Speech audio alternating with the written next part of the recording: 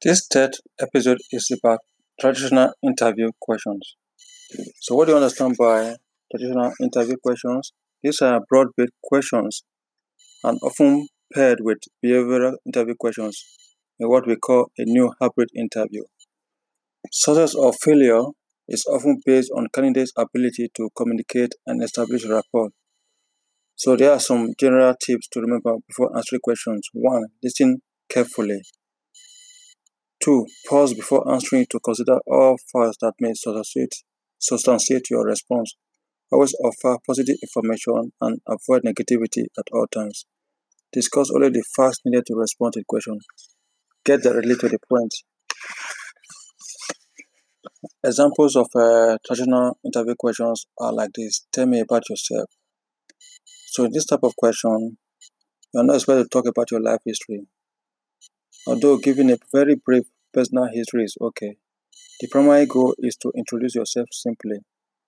A successful answer will be demonstrated when you answer this with confidence because you have prepared in advance. Research the job that you are seeking and understand what qualities and experience may be sought after. Then correlate that to the strength and expertise that you possess and promote any relevant points.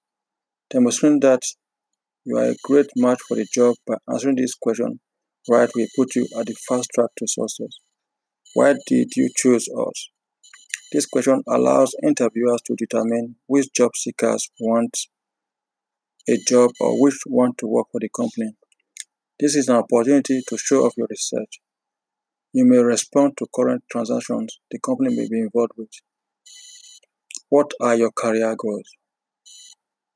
This type of question is to determine if your goals are compatible with the company. This will help the company decide if they can offer you a position in line with your future goals.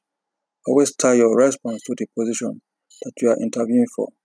Stating how your experience and education can be applied to the position is an excellent way to impress the interviewer.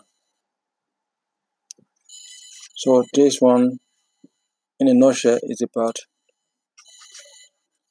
how you understand what traditional interview is all about. So it's different from competency interview. So the next episode will be focused on competency interview. What I've just spoken about now is what we call traditional interview. Thank you very much for listening.